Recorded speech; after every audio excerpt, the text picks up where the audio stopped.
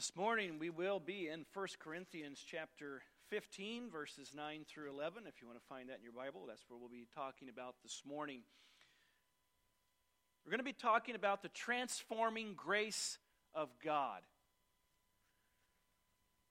I kind of struggled to decide on a title for the message this morning based on the passages we'll look at, because I wanted to emphasize Christ, I wanted to emphasize the resurrection. But here Paul emphasizes the grace of God. So that's what I chose to put into the title, the transforming grace of God. One of the most moving stories from the history of Christianity that I can remember learning about was the story of John Newton. Some of you know that name right away, but for those that don't, I'll keep you in suspense for a minute. How do you know this guy? You know at least one thing about John Newton, even if you never heard that name before, and I'll tell you in a minute. John Newton lived during the 18th century, born in London, grew up in England, and he was a rough guy. He was a rough and tough, rebellious teen and young adult. Joined the British Royal Navy, and I'm guessing, from what I've read, those guys in the Navy wish I never would have seen that guy. He was always being disciplined. He finally quit. I think he went AWOL from there. And just a rough life. Hateful, spiteful, just full of anger, full of hate. And he found a job that seems to fit that kind of a resume. He got a job on a slave trading ship in his early 20s, working on a slave trading ship.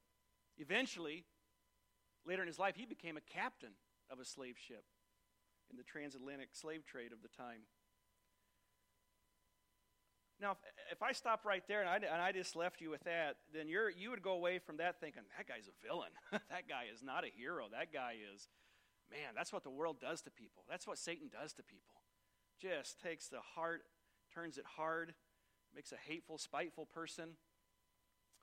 But John Newton, his mother was a Christian apparently, and she would always encourage him to read Scripture and put verses in front of him and talk about Jesus to him. And one time he was out at sea, and they hit a storm.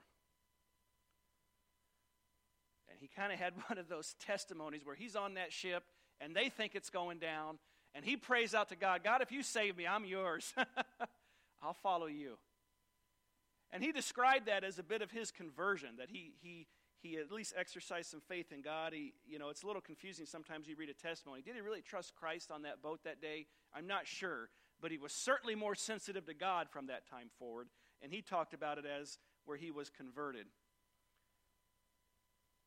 But later, it's clear that he did trust Christ for certain, and that began to transform his life. He came to hate the slave trade. He looked back on what he did and just how bad that was. He knew that, that was just so hurtful for all those people. And he left that behind. He became a minister in the church of that time there in England. He became a minister. Preach his heart out, write songs, write hymns. Later, he supported William Wilberforce, who was a stalwart abolitionist of that time and helped England to turn away from the slave trade and outlaw it. They were one of the first countries involved that did that.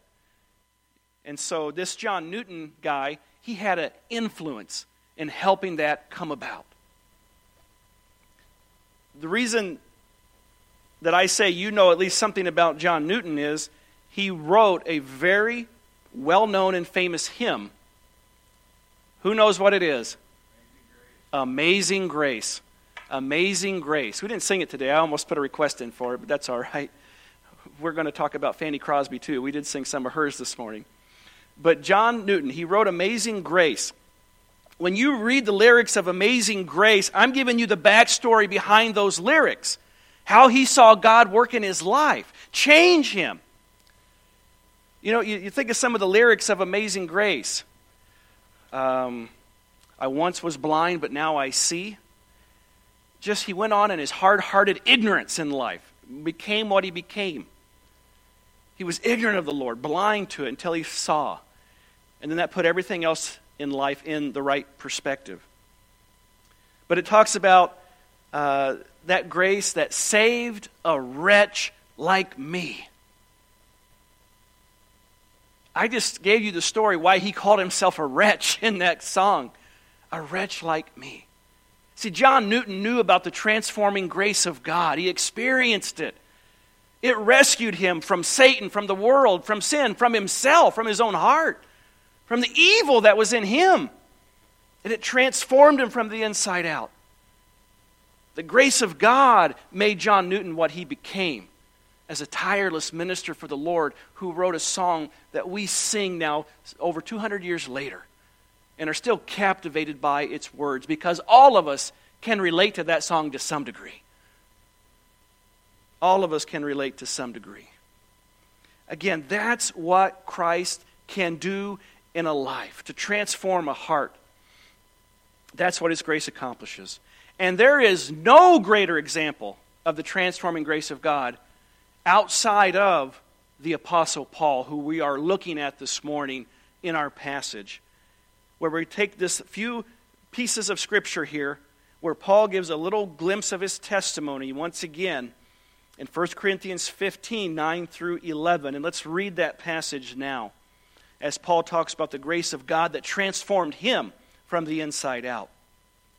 He says, "For I am the least of the apostles, who am not worthy to be called an apostle, because I persecuted the church of God. But by the grace of God I am what I am, and His grace toward me was not in vain. But I labored more abundantly than they all. Yet not I, but the grace of God which was with me. Therefore, whether it was I or they, so we preach, and so you believed." We'll remind you that what Paul is doing in this passage is proving beyond all shadow of doubt that Jesus Christ rose from the dead. And he's doing that because some of the Corinthians are doubting the teaching of resurrection from the dead. And he is saying again, if you don't believe in the resurrection from the dead, then how can you believe Jesus rose from the dead? And therefore, what's the gospel? What are we talking about? What are we doing here? Is basically what he's saying here. And so he's defending the resurrection of Christ so that he can defend the very idea of resurrection from the dead that awaits every soul. And he inserts this in here because he's talking about his interaction with the resurrected Lord. He was the last person to ever see Jesus Christ in bodily resurrected form on this earth. Paul was the last one to ever see that. And he saw it a few times actually in his ministry, but he was the last one to ever see that. And he's basically saying the reason that God let me see him alive was because of his grace. God's grace at work in Paul's life. That's what he's talking about here. And so he goes into this a little bit deeper about how grace transformed him. And we'll just make this point as we look at verse 9 together, that the resurrected Christ changed Paul from persecutor to apostle. Even that is mind-boggling. And we'll continue to revisit this idea, but the apostle Paul was leading the persecution of those who said they followed Christ. He was leading that. He was at the very front of that, charging ahead, leading the way, probably inspiring others to persecute these people. And then something happened to him. Jesus Christ happened to him. The grace of God seized his heart. And then he became the foremost champion of Jesus Christ. He led the way in that charge, inspired others to follow Christ, and put their lives on the line to serve the risen Lord. So just the marvelous transformation of the Apostle Paul. God's grace does that in people's lives. And Paul, again, brings that out here to the Corinthians. Again, in verse 9, he says, "For I am the least of the apostles, who am not worthy to be called an apostle, because I persecuted the church of God."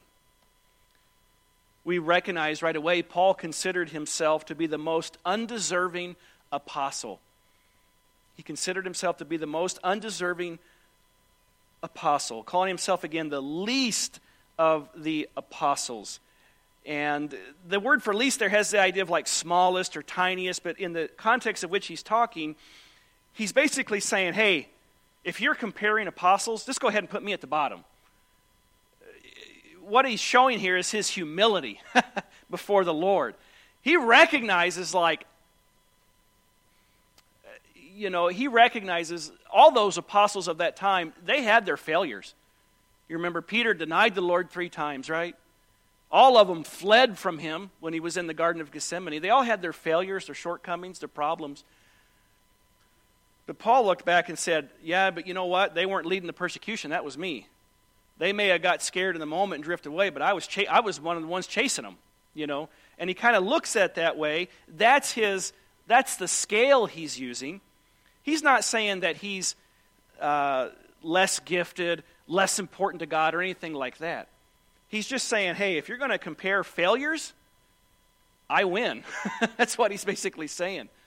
He said, that's where he says, I deserve at least. None of us deserve the grace of God, right? Let's just define, what is grace? What is grace? One very short definition that's used a lot of times is what's called unmerited favor. Unmerited favor. Unmerited means you can't work for it, can't earn it, don't deserve it. Favor means God's for you. You can never do anything to make God be more for you, to love you more, to want you saved more. It's totally undeserved. It's simply born out of his infinite love for humanity. The same love that sent Jesus to the cross is always reaching out to you in God's grace, wanting you to come to Jesus Christ. Grace. It's God wanting to bless us, give us everything, and through Jesus Christ, he paid for it through the blood of his own Son.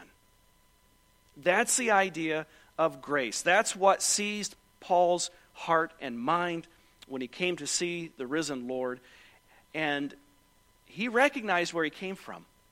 He recognized he didn't deserve it. And in one sense, because his past was so dark, it made God's grace seem all the more powerful for people who knew him.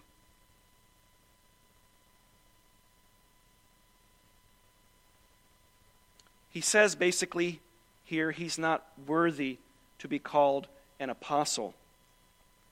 One of the things he's doing here is he does have to defend that he is an apostle of the Lord. That was something being doubted by the Corinthians. The Corinthians were sectarian. They were dividing into groups. We like this guy better. We like that guy better. We're going to do what he says. And they divide off into factions and getting into fights. And it sounds like the kind of church you want to be part of, right? Too many stories of churches like that, right? It was going on in Corinth. Some of them were dismissing and diminishing Paul. Like, oh, who's that guy? Who's that guy? And he said, well, I'm the guy that came to you with the gospel. I'm the guy that started your church. I'm the guy the Lord chose. I don't deserve it, but he did it. So maybe listen to what God's doing. It's not about Paul, it's about the risen Lord. What's the risen Lord doing today?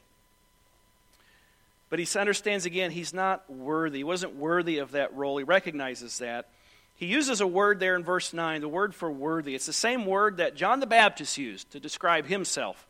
Matthew 3:11, and we'll see, we'll have it up on the screen, I think, here as well. If you want to, I'll read this passage to you. Matthew 3:11. This is what John the Baptist said in his ministry. I indeed baptize you with water unto repentance, but he who is coming after me is mightier than I, whose sandals I am not worthy to carry. He will baptize you with the Holy Spirit and fire. That phrase, whose sandals I am not worthy to carry. Like John's like, I'm not even worth carrying his shoes around for him. What is that? Is that a self-defeating attitude? No. That's a humble heart simply recognizing who God is and who I am. And this gulf is insurmountable between the awesome and righteousness of God and just me as a person. That's what John the Baptist recognized. I am a lowly, sinful person. He is the sinless Son of God. I don't even deserve the honor of carrying his shoes for him. I don't even deserve that. And yet, John the Baptist was chosen. Jesus said, there's no greater prophet than John the Baptist. High accolades. But he had a humble attitude. He saw himself the way God saw him. He recognized who he was before the Lord. He recognized his desperate need of salvation. Same with the Apostle Paul. Paul probably would have put himself at the same level. Like, I don't even deserve to carry his shoes. And he's made me an apostle. And he sent me out to the world. Again, the virtue here is humility. We see Paul's humility in verse 9.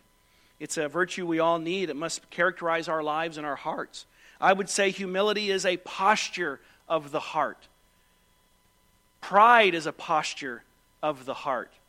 Pride is an attitude of self-centered self-esteem that leads one to live independently of God in a spirit of arrogance and haughtiness with hardness of heart.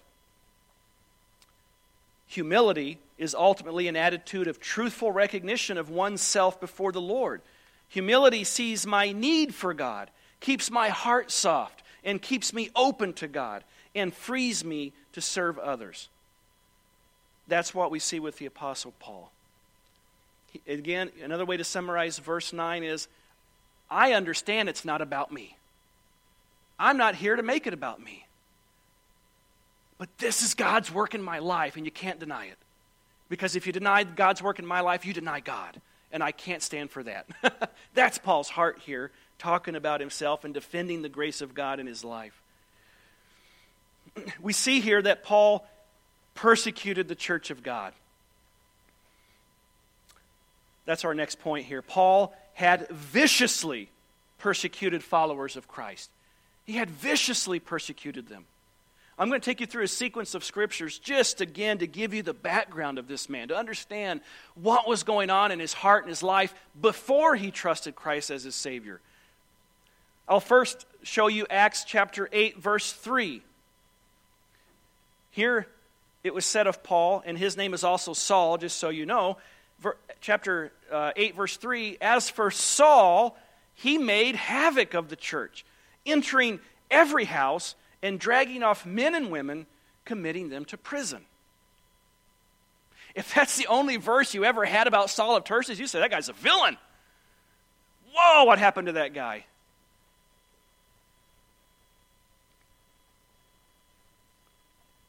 But that wasn't the end of his story. Acts chapter 9, 1 and 2. A little bit later, Saul's attitude was still hard-hearted and hateful toward the followers of Christ. Acts 9, 1 and 2. Then Saul, still breathing threats and murder against the disciples of the Lord, went to the high priest and asked letters from him to the synagogues of Damascus, so that if he found any who were of the way, whether men or women, he might bring them bound to Jerusalem. The one thing we know about the Apostle Paul, even in his unsaved state, as a legalistic Pharisee, he was zealous. He was like a dog on meat with this stuff. You know, he thought people were blaspheming his God by following this Jesus of Nazareth, and he was going to make sure they went down for it.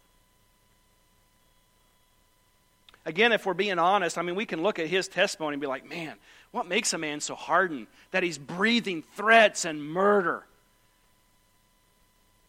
against the people who are just saying, let's love each other and worship this guy named Jesus? I mean, really, what threat do they hold, right?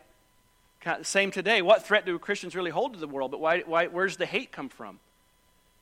It comes from Satan and a sinful heart. That's where it comes from. And it's always going to be there as long as this world's in the sway of the wicked one.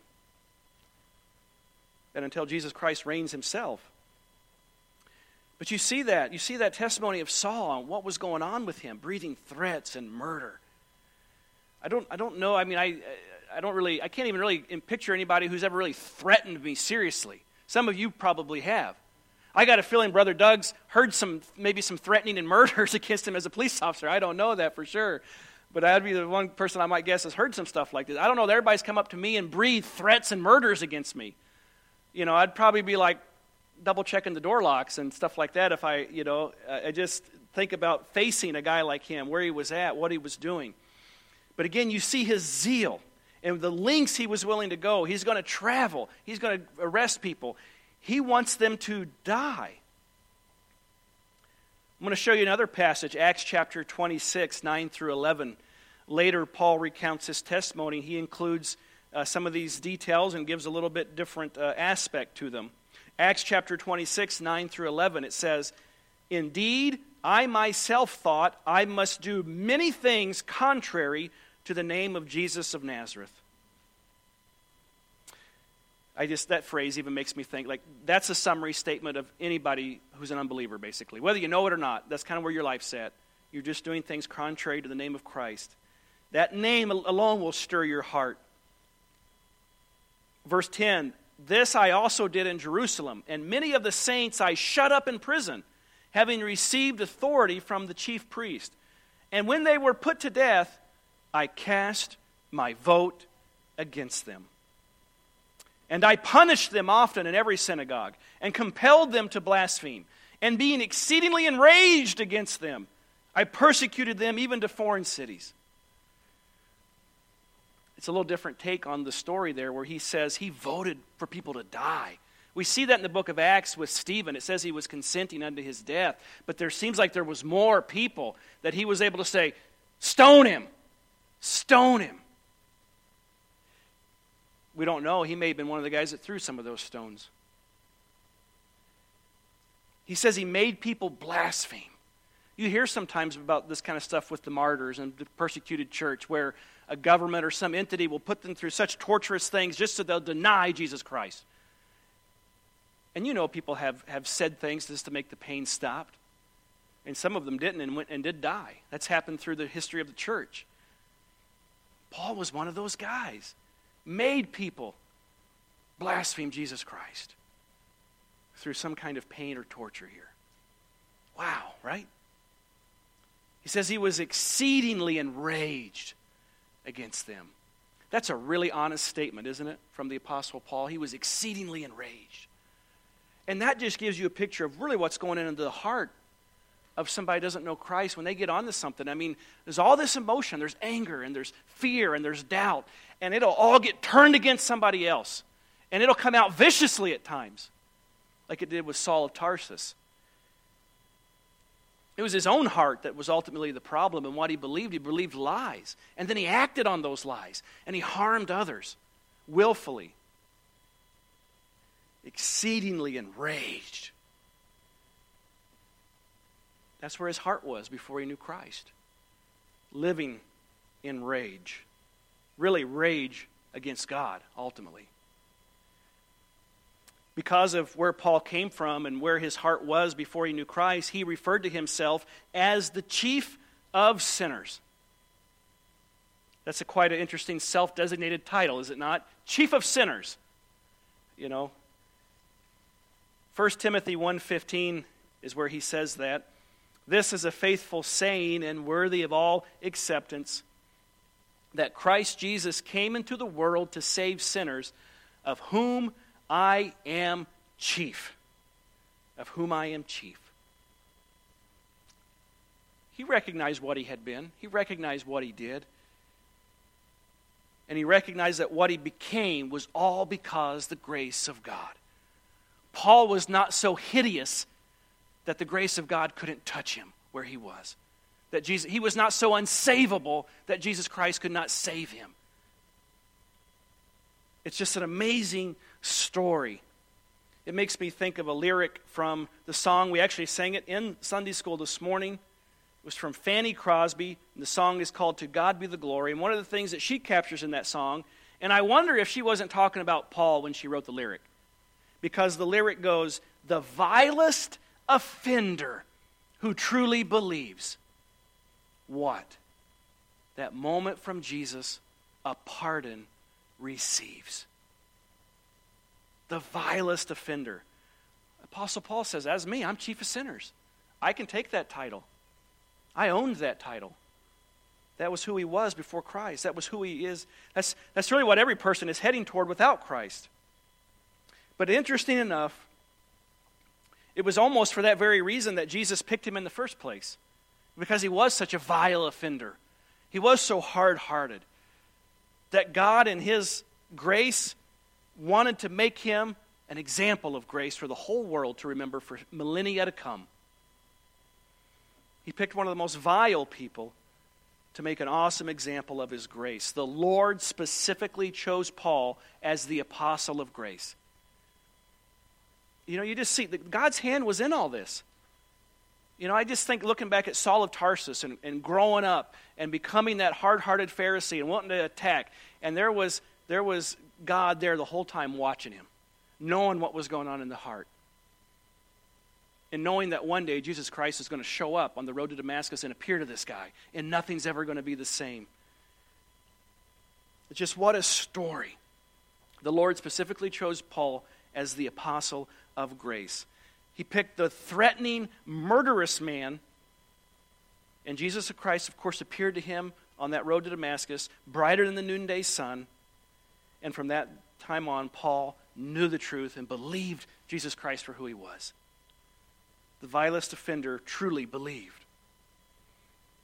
And then he was sent out with the same message of grace. Nobody knew grace better than Paul. He experienced it firsthand in an awesome, miraculous way, going from self-designated, in a sense, chief of sinners, to now God-designated apostle of grace to the whole world. That's quite a 180.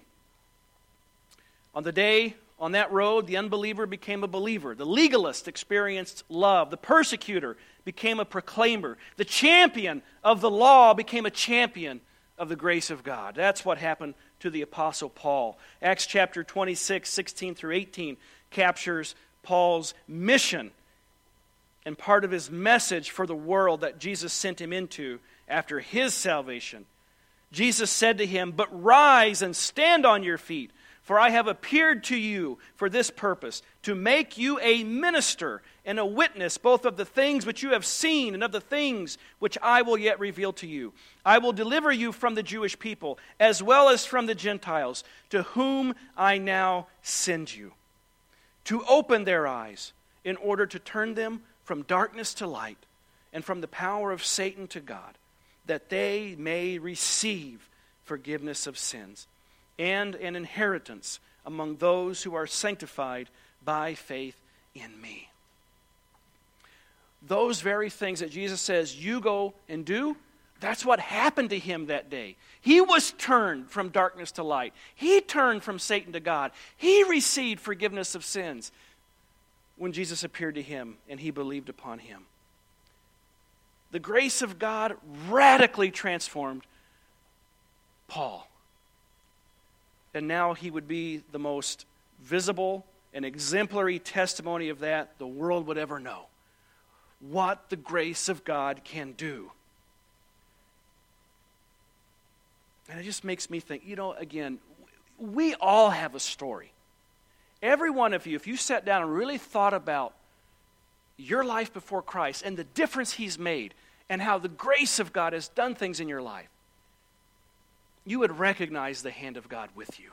You would see what grace does. The most powerful work that grace does is to change the human heart. And so I ask this question, what has God been doing in your life? What has He done in your life? From what did God's grace rescue you? Sometimes you think, what would have happened had I not turned to Christ? What would have happened if I had not experienced the grace of God? And that's scary. That's scary stuff to think, where you go in life without Jesus Christ, what you might become.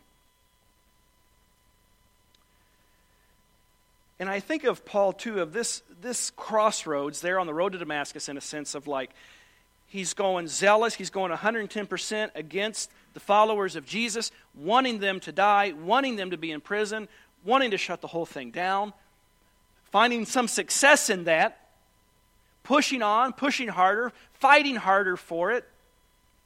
And when Jesus appears to him, there's sort of a crossroads there. He recognizes now he's wrong. And he's been oh so wrong. And you think of the crushing effect of defeat. Just the realization in that moment of time that the things I've done are oh so wrong. I mean, it's just hard to even imagine that moment. The kind of pain, the kind of crushing weight that could be on a human heart.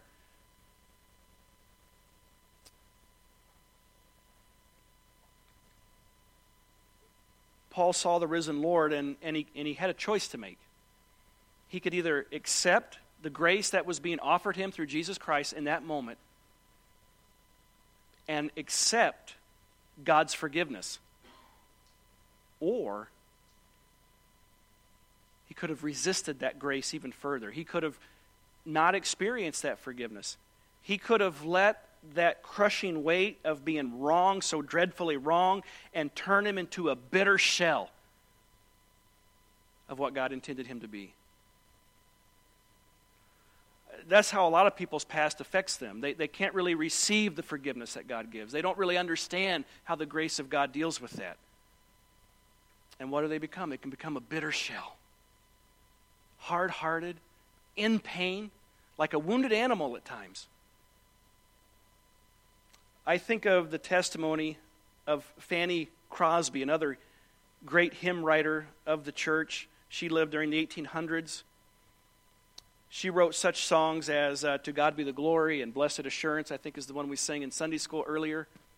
Fanny Crosby, as a little girl, as an infant, about 6 weeks old, got an eye infection. Minor eye inflammation. But the doctors in those days, had some different ideas, right, on how to treat things. And they put some kind of a poultice in her eye, made her go blind, permanently blind. It's kind of, look, I just think even of that. If that was my story, if the doctor just would have left me alone, I could see today. You think of that as your testimony, the kind of tragedy. Somebody trying to help you and it made it way worse than it ever was going to be. That was her testimony. So she grows up blind. She was a Christian. She knew the Lord. But again, growing up, that's a hardship, right? When she was married, she became pregnant, had her one and only child, and that baby died in infancy. Another tragedy, right? Another tragedy. But when you look at what she wrote in her songs, when you look at her focus on God, the realization of His blessed assurance, wanting to glorify Him, to God be the glory, those are the words she wrote. We sing them today, 200 years later. How do you be blind for your life, lose your one and only child in infancy, have such grand disappointments, and to still say, to God be the glory? The grace of God at work in your heart. Jesus Christ at work in your heart. The realization that Jesus indeed did rise from the dead. He's real. He's got salvation. You put your faith in Him, and He can lift all those burdens away by His grace. We go on to verse 10, and Paul says, "But by the grace of God I am what I am, and His grace toward me was not in vain, but I labored more abundantly than they all, yet not I, but the grace of God which was with me." And we'll just make this point here in the last couple of verses. The resurrected Christ changed Paul into a grace-filled servant. He didn't just get thrown in a role, get a title and a new job description from persecutor to apostle. His whole heart was radically transformed. Again, from the inside out. First of all, Paul's identity came by God's grace. He says, by the grace of God I am what I am. So you can look back on all that stuff he did, all the garbage he was involved with, the rage that he felt against those people, and the things he did about that rage. And he can say, but I'm free of that because the grace of God, I am what I am. The grace of God. That's what moves me forward. Don't make any mistake. Paul didn't go through life motivated by guilt. Because you show me a Christian motivated by guilt, I will show you a defeated Christian. He was filled with grace. He was motivated by the love of God. He knew God as his Father. His whole identity had changed. He was no longer hard-hearted Pharisee. He was child of God, Son of the Most High. He recognized God's grace had moved him into a whole new identity, made him a whole new creation in Christ. And he was at rest in his identity in Jesus Christ. The one who had lived this horrible past was set free and filled with grace because he no longer defined himself by what he had done, but what Christ had done. Romans 8:14 through 17 is a passage that captures what God makes every believer by his grace. Romans 8:14 through 17. For as many as are led by the Spirit of God, these are sons of God. For you did not receive the spirit of bondage again to fear, but you received the spirit of adoption, by whom we cry out, Abba, Father. The Spirit himself bears witness with our spirit that we are children of God, and if children, then heirs, heirs of God and joint heirs with Christ. If indeed we suffer with him, that we may also be glorified together. Sons of God. God is our Father. The moment we trust Christ, we're forever identified into Jesus Christ. That's how God always sees us. That's how God always deals with us. We're holy in Christ. We're set free in Christ. We're his sons and daughters in Christ. Jesus Christ makes all that possible. The grace of God makes all that possible. So it doesn't matter what people think about us. It doesn't matter how people want to define us. It only matters that we believe what our Father in heaven says about us. And it doesn't matter who you were before that. It only matters what he has said and what Jesus Christ has done. His identity came by God's grace. And I'll just add this point. I was thinking about it in the song we sang about the great I am. Right? That's one of the titles of God. He's the self-sufficient, self-existent Jehovah God. I am that I am. And it just speaks of his awesomeness and just who he is as God. And I just think of what Paul says. And I am what I am by the grace of God. In other words, I am what I am because he is the great I am. Because he has made it so. It's not me. I can't do it. I can't change my identity. I can't change my heart. And I'll wrestle with that my whole life unless I let Jesus Christ change it and let him have the victory in me, as the Apostle Paul did so many years ago. His identity came by God's grace. And he goes on in verse 10 and he says, God's grace toward me was not in vain, but I labored more abundantly than they all. Yet not I, but the grace of God which was with me. Here we see Paul's ministry was empowered. Paul's ministry was powered by God's grace.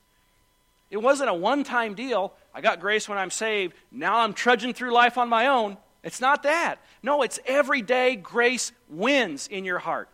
You're motivated by grace every day. God's grace does its work every day. And because the people in Corinth were so apt in comparing everybody and comparing the apostles and kind of metering out who they thought was best and worst and all this kind of stuff, Paul says, well, and in his humility, he says it. He says, I labored more abundantly than they all. Who's the all there? Well, he's been talking about Cephas and James and the 12 apostles and the other apostles. And you kind of say, well, who is Paul to say he did more than they did? I don't know. By the grace of God, he did that. It wasn't him. He says, wasn't I? It was the grace of God with me.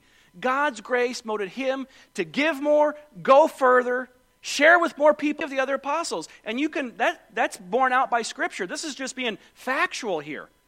It's not about boasting in himself, because in this place in 2 Corinthians, which we read earlier, he boasted in infirmities. He boasted in weakness. What he's doing here is glorifying God because God's grace was so at work in his life that he did the things he did. Now, all those apostles were transformed. Last week, we went through the resurrection appearances of Christ, and we talked about Thomas a little bit, and Peter or Cephas a little bit, and some of the women too, like Mary Magdalene, and the difference it made in all of their lives. The difference that Jesus Christ made after his resurrection. They all were filled with a boldness, with a more of an urgency, with a heart to minister, and you see the fruit of that if you read through the book of Acts. One day they're cowering in a room. The next day they're willing to go to the temple and tell everybody what Jesus Christ has done. You can't do that on your own. That's a heart change that only God can do. And he did it in every one of those lives. So they are all majorly transformed. But Paul says, but I labored more abundantly than they did. And I think the apostles would agree. Yeah, he has traveled more. He's talked to more people. And you see that in his ministry. You read the book of Acts. You read Paul's letters. He was all over the place. 3 missionary journeys that we're aware of, plus a 4th journey to Rome in which he was shipwrecked. We're talking about that in Sunday school. He just kept going. Why? Why did he keep going? What was at work in his heart? It's the grace of God. The grace of God gripped his heart. Paul is an example of what the grace of God looks like when it is unleashed in your heart and life. It's not about you doing to try to make God happy, and I got to get the checklist. It's none of that. It's, man, I so love God. God, who's next to share with? What can I do next, Lord? I want people to know about your grace. That's what Paul experienced, and that's what he took to the world. In our scripture reading this morning, we read from 2 Corinthians 11. And then I chose that passage because Paul talks about something else he did more abundantly, and it was suffering. And he talked about how he received 39 stripes 5 times. At least when he wrote 2 Corinthians, it was at 5. I don't know if he got more or not. He was stoned. He said he was in deaths often. Shipwrecked 3 times. Guess what? That doesn't count the one in Acts. So at least 4 times he was shipwrecked. One shipwreck for me, and I'm walking, guys. I'm telling you. One, and I'm out. I'm walking the rest of the way. I'll take the camel or something. You know what? I'm not taking the ship anymore. My goodness. But 4 times. And you just read the book of Acts like we were talking about in Sunday school. Acts chapter 27. Paul's telling them what's going to happen. They're not listening. They get shipwrecked. They all swim to the island of Malta. And they get up. They're making a fire. Everything. Life goes on. And he's just getting out of this shipwreck and this trauma. You know what he's looking for? He's looking for the next person. Hey, he starts a ministry right there on the island of Malta. God shipwrecks him on Malta, and he spreads the gospel there. He shares with people. The grace of God was working in him. That's what he's talking about when he says he labored more abundantly than they all. Because God's grace was sufficient. It was enough for him. He didn't need praise and accolades and wealth or fame or the next great iPhone or whatever. No picking on anybody. But you know what? Grace was enough. That's what he lived for. He lived for Jesus Christ.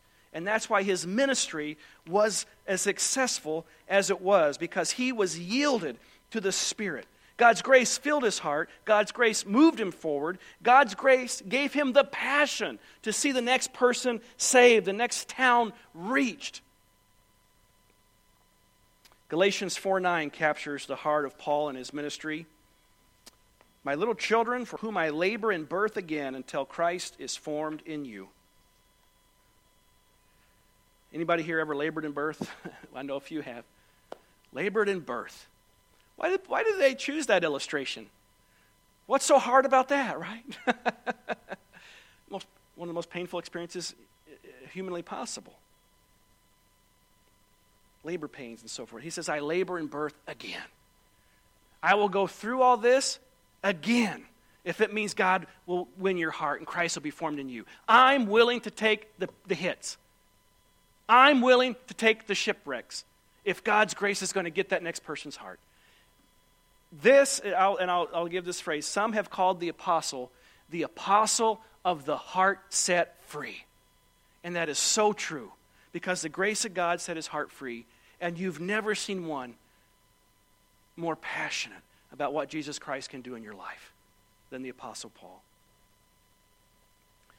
Michael Horton wrote about Martin Luther, wrote this story. Someone once confronted Martin Luther upon the Reformers' rediscovery of the biblical doctrine of justification with the remark, if this is true, a person could simply live as he pleased.